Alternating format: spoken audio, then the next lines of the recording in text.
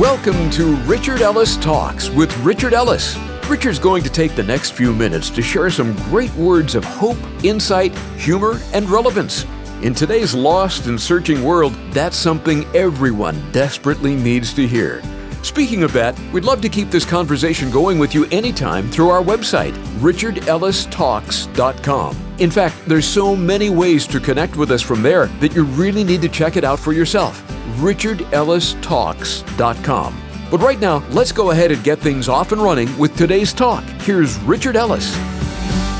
The title of today's message is WD40.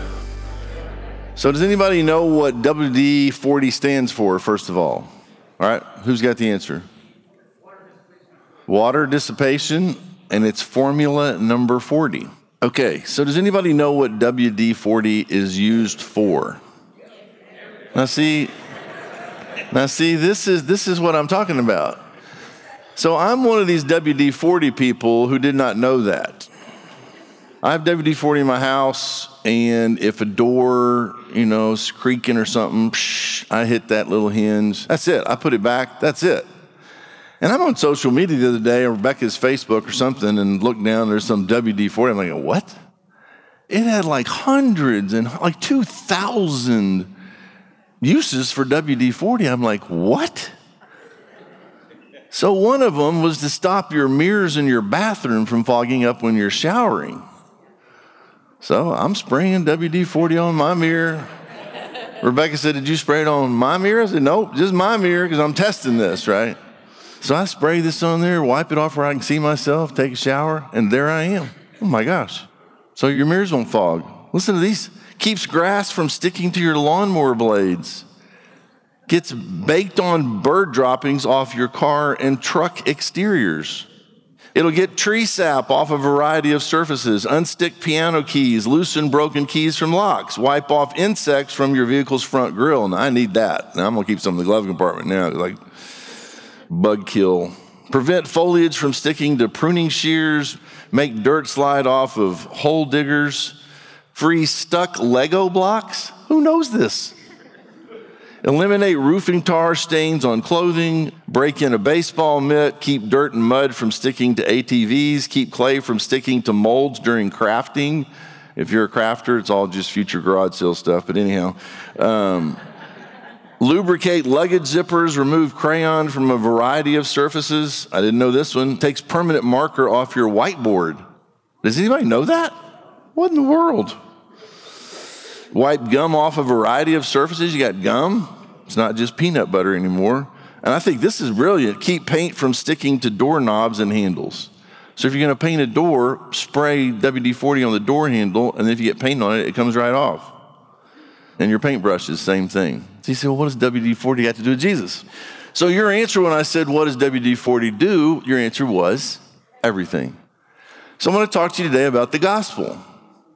I shared a story a while back, terrible windstorm. It was raining, coming out of our house. The gate opened, and then I'm trying to go through our gate. It opened, it would close, open, it would close. And I was like, it's just lost its mind. And I was trying to drive somewhere, so I kept timing, it would open, it would close, open, close. So I made a run for it. When it was open, bam, it closes on the side of my car. I stopped, thankfully. It banged, put a big gash in it about that far. And I shared with you, I thought, okay, what's this about? So I'm driving around near a place where I used to live, going to this auto parts place, this paint and body shop, meet a guy named Cody, find out he's a Christian, trying to have a baby, and great conversation. And I said, dude, my car got slammed by a gate, so I can meet you. I hope you're encouraged. Thought that was over. So I come out the other day, and I'm not sure when or where this happened. Someone keyed the whole side of my car. So that's not exactly a pleasant thing to find. So I'm like, okay, Lord, what's this about? And he said, well, were you upset? I think I was probably a little bit upset, but let me tell you what will happen to you the longer you live and the more you grow. You're going to stop freaking out about this stuff because something is going on. So I'm like, okay, Lord, my car got keyed. What are we doing? So a few days go by, and I remember Cody. So I go by Cody's place. And I stick my head in the door and I say, is Cody here? And they say, he doesn't work here anymore. And then a lady stuck her head out of an office and said, you looking for Cody? I said, yeah, he's not here. She said, well, he doesn't work anymore. I'm Kyrie, and I'm the manager. I said, well, Kyrie, my car got keyed. Could you look at it? I go outside with her, and she pulls some gentleman off of another car for nothing. And this guy knew what he was doing. He has got sandpaper. He's got all the stuff. So I'm standing there talking to Kyrie. She's from upstate New York, all tatted up, some beautiful tattoos. A couple little kids, divorced 6 months before. She didn't know anything about Jesus or her mom. I mean, she didn't know anything about anything.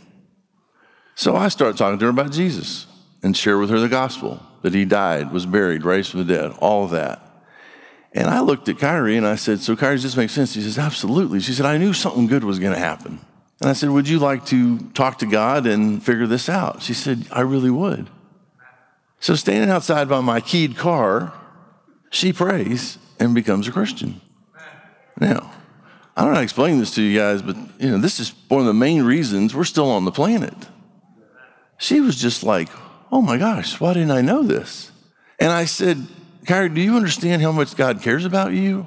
A storm dented my car to get me to Cody. Someone keyed my car to get me back to Cody. He wasn't here, but you're here. This whole thing's about you. My car got keyed because Jesus knew I would come back here and you'd be here and you'd need him. Right? So you say, well, I ain't signing up for no car keying just for somebody to get saved. Oh, that's brilliant.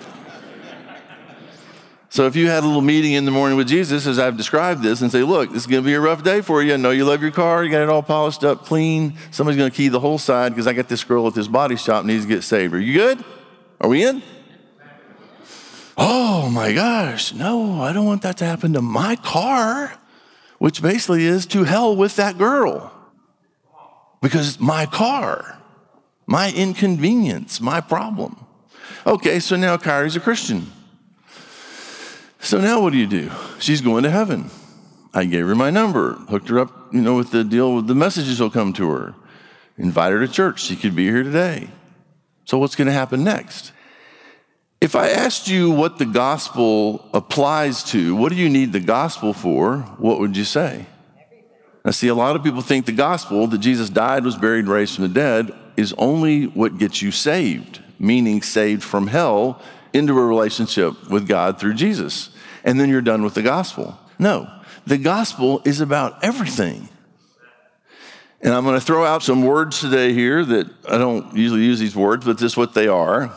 The first word is justified, justification. The second is sanctification. And the third is glorification. And you say, well, I don't care what those are. I can tell you this, you do care, you just don't know you care. And without the cross, without the burial and the resurrection of Jesus, you don't get any of them. All right, so we got the terms laid out. Go to John chapter 14, verse 6. Some of you know these by heart, which more people know them by mind than they do by heart. Because if you knew Scripture by heart, your life would change. If you know it by mind, it just means you can regurgitate the words. John 14, 6. Jesus said to him, I am the way, the truth, and the life. No one comes to the Father except through me. So just lay that slab there. Without Jesus, you're not going to have any of this. So your only hope of making heaven, and by the way, when I met Kyrie the other day and talking to her, what if I had said something like this? Well, Kyrie, we're all going to die one day, and if you're just a really good mom, you'll be okay. And if you're a good friend and a good sister and a good daughter, then Jesus is going to take you in because that's what it's all about. Be a nice person. That's not the truth. She needs Jesus. But we want people to feel better about feeling bad. She needed a Savior. And when she heard the gospel, she's like, that's it. Because only the Holy Spirit can make it go, that's it.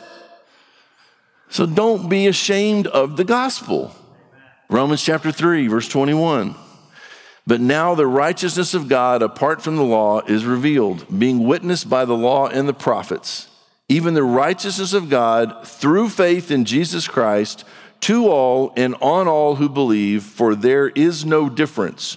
For all have sinned and fall short of the glory of God, being justified freely by his grace through the redemption that is in Christ Jesus, whom God set forth as a propitiation or a payment by his blood through faith to demonstrate his righteousness, because in his forbearance God passed over the sins that we were previously committed, to demonstrate at the present time his righteousness, that he might be just and the justifier of the one who has faith in Jesus. So all that says, you don't get justified without Jesus. His redemption that is in Christ Jesus. So it all starts with Jesus. As we'll read through the scriptures, you'll see it all continues with Jesus, him dying, buried, raised from the dead, and it all culminates with Jesus. It's all about Jesus. All of eternity points to that life, Jesus coming that weekend, dying on a cross, buried, raised from the dead, and all of eternity now points back to that and what that made possible and what it made possible in terms of what's coming in the future. It's all about Jesus. Romans 8. I read you this one so you don't forget this. Romans 8, verse 18. For I consider that the sufferings of this present time are not worthy to be compared with the glory which shall be revealed in us. You say, well, man, I'm suffering too much. You're not going to suffer forever. You're going to suffer for a little bit longer. Either Jesus returns or you die. Either way, we're out of here. It will not be forever. And the sufferings that you have right now are not worthy. You can't even put them in the same category, comparing them with the glory which shall be revealed in us. It'll be worth it. And suffering's not any fun, but it is better to suffer for doing right than it is for doing wrong, for evil. Stay in your lane. It will be worth it all, as the old song says. Go down to verse 29 in Romans chapter 8. For whom he foreknew, he also predestined to be conformed to the image of his Son. So I'm not going to get into trying to explain this, but if you're a Christian, God knew you're going to be a Christian for the foundation of the world. And then you got born, and then you got born again. And he not only foreknew you, knew you were coming, but he predestined you to be conformed to the image of his Son. That is going to happen. If you are a Christian, you are going to be conformed to the image of his Son. More and more here, ultimately there. But enough of this screwing around like this is some game. Shed the stuff that's keeping you from letting him live not just in you, but through you and change the world. That he might be the firstborn among many brethren. Moreover, whom he predestined, these he also called. Whom he called, these he also justified. And whom he justified, these he also glorified. So from God's perspective, it's all a done deal. If he foreknew you before the foundation of the world, knew that you would become a Christian, he chose you, then you're called, justified, glorified. It's all done. It's just whether you're going to cooperate with the process. God himself lives in me. Why am I fighting him? What am I going to win fighting him? Oh, I'm going to get to do what I want to do when I want to do it. And that has not worked out well for me.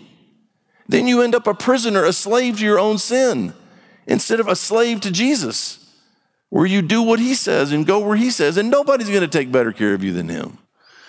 Romans 10, verse 8. But what does it say? The word is near you, in your mouth and in your heart. That is the word of faith which we preach. That if you confess with your mouth the Lord Jesus and believe in your heart that God raised him from the dead, you'll be saved. What happened to Kyrie? Back to her the other day. She spoke words, boom, she got saved. For with the heart one believes unto righteousness, and with the mouth confession is made unto salvation. She stood out there while that guy's doing the keying of my car, fixing that. She prayed. She didn't care. She needed Jesus. These people are everywhere. You don't have to go on a mission trip. You want to go on a mission trip? Get up and leave the house. You're on a mission trip. Philippians chapter 1. Just a few more and we're done. Philippians 1, verse 3. I thank my God upon every remembrance of you, always in every prayer of mine, making mention of you all with joy. He says, every time I pray, I mention you with joy. For your fellowship in the gospel from the first day until now. So he's like, it's not just the first day when you got saved, you believed. It's the first day until now. Being confident of this very thing. Paul is confident about the Philippian believers in this regard, in this very thing, that he who has begun a good work in you will complete it until the day of Jesus Christ. just as it is right for me to think this of you all, because I have you in my heart, inasmuch as both in my chains and in the defense of the confirmation of the gospel, you are all partakers with me of grace. So what does he know about them? That Jesus finishes what he starts. Now, if you became a Christian years ago and you don't like it, there's no getting out of it. You say, well, what does that even mean? Oh, I became a Christian when I was 6, but I don't believe any of that anymore. Let me tell you something. Whether you believe in him or not, he doesn't stop believing in you. And once he's got you and says things like, I will never leave you or forsake you, no one can snatch you out of my hand. You say, but I don't care about him anymore. I don't want him. Leave me alone. He cannot leave his child alone. It's just a thing.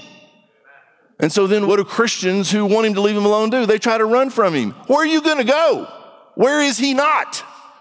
And it's not that he's not there, it's that he is in you, and wherever you are, he is there because he's in you. You can't get away from him. I'm going to go to Mars. Good luck, because you took him with you. I can't shake this guy. Exactly. So why don't you yield? Because I want to do what I want to do. He understands that. He's been riding around in those bodies for millennia. So you got some kid that's living that way? You pray for him. I'm praying for him. Let me tell you something. We can all give up on somebody. Jesus never gives up on anybody. Now, they may get their number pulled. They may go home early, but he will not quit doing what he started in them. That's just a fact. Philippians. Do Philippians chapter 3, verse 10. Now, look what Paul writes to them about this. Verse 10 says that I may know him, talking about Jesus, and the power of his resurrection, and the fellowship of his sufferings, being conformed to his death, if by any means I may obtain to the resurrection from the dead. So Paul is saying all this after Jesus died, been buried, raised from the dead. He's gone to heaven, and Paul now is saying that I want to know him. How? And the power of his resurrection. I want to know the power that raised Jesus from the dead in my own life personally, and the fellowship of his sufferings. Most people don't go that to the next little phrase. I want to know the power. I want to know the sufferings, and I want to be conformed to his death. In other words, that I lose me, and it's all him. If any man be in Christ, new creation. Old things passed away, all things are new. It's all got to be about him. I got to get out of the way. So if you choose to follow him, power of his resurrection, fellowship of his sufferings, conform to his death, you're going to lose you. But if you don't lose you, you'll lose your life. If you lose your life for his sake, you find it. And you go, what in the world? Why didn't I do this 20 years ago? Where's Dave? Dave got saved at what? It's good you were awake when I said your name. 70. What are you, 70 what? 80. You're 80. 7 days. 80 in 7 days. How old were you when you got saved? 72. He was 72. What if you had had the 50 years before that to walk with Jesus? Would that have been better? Have to be. Have to be.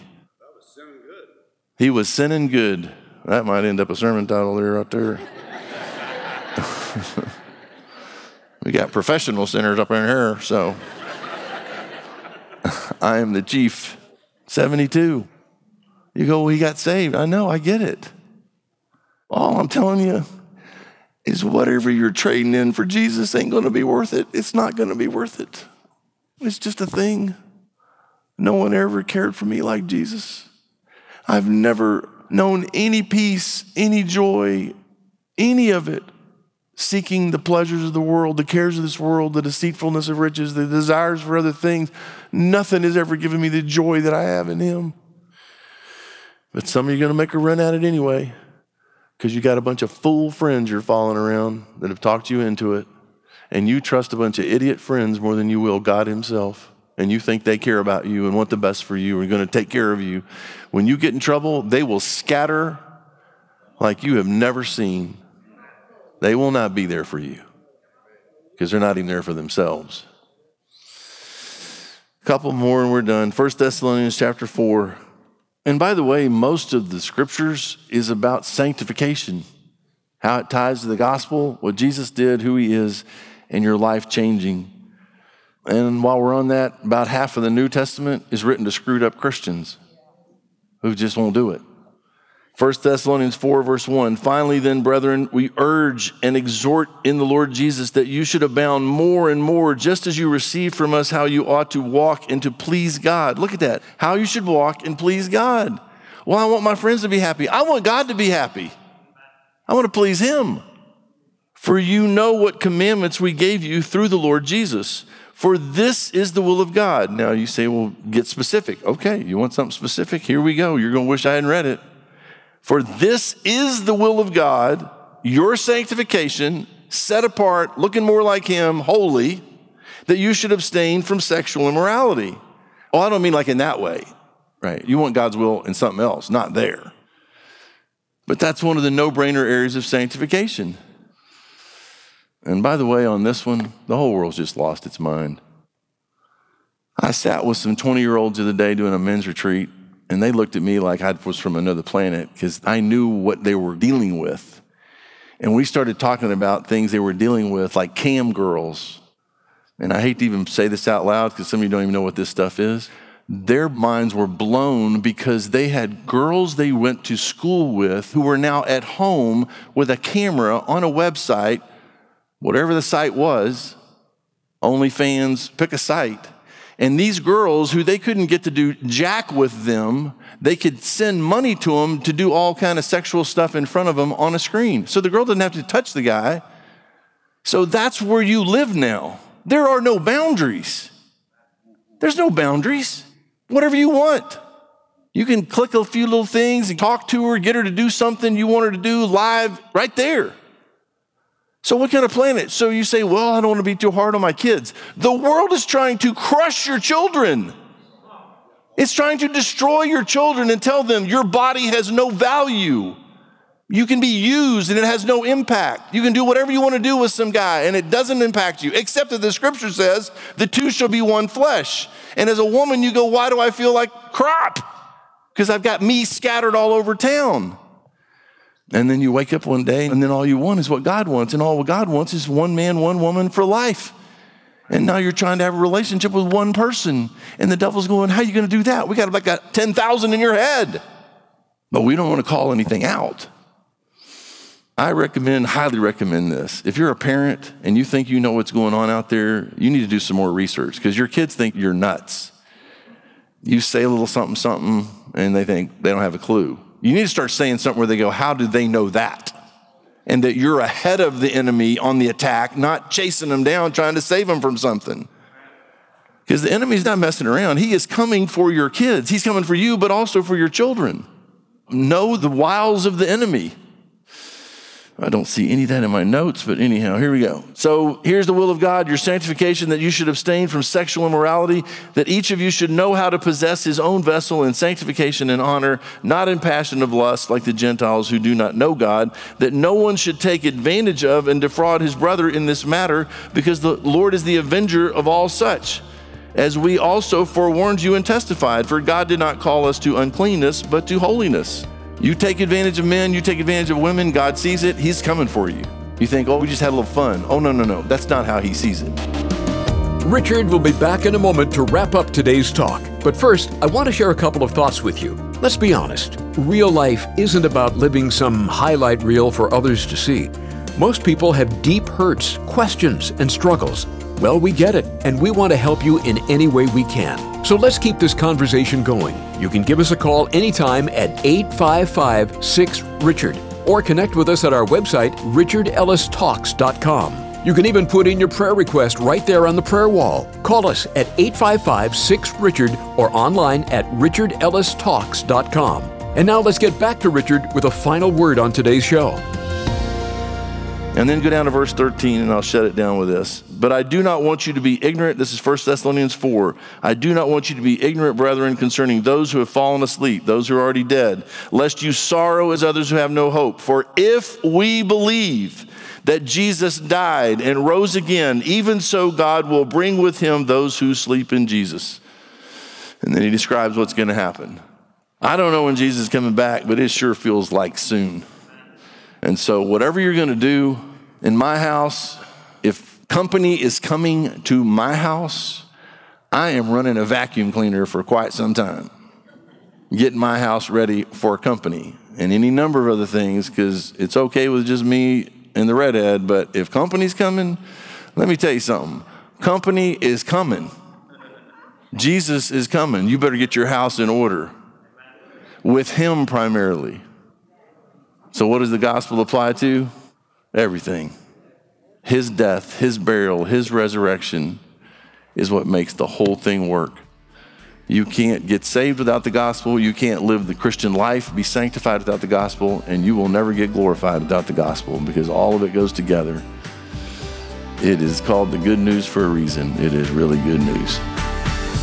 You've been listening to Richard Ellis Talks. We really appreciate that you've spent this time with us, but we want to keep the conversation going with you. A couple of ways you can connect with us is by giving us a call anytime at 855-6-RICHARD. That's 855-6-RICHARD. Another way is through our website, richardellistalks.com. You can email us, sign up to get the daily talk sent to your phone each day, write on the prayer wall where we can pray for you, or even stay in touch through our Facebook page at Talk with Richard. We love bringing you the program every day, but it means even more to us when you let us know how the program has helped you. So call 855-6-RICHARD or connect with us at our website, richardellistalks.com. Finally, if you enjoy the program, let us know by your generous support. It would really mean a lot to us. richardellistalks.com. So until next time, have a great day, and thank you for listening to Richard Ellis Talks.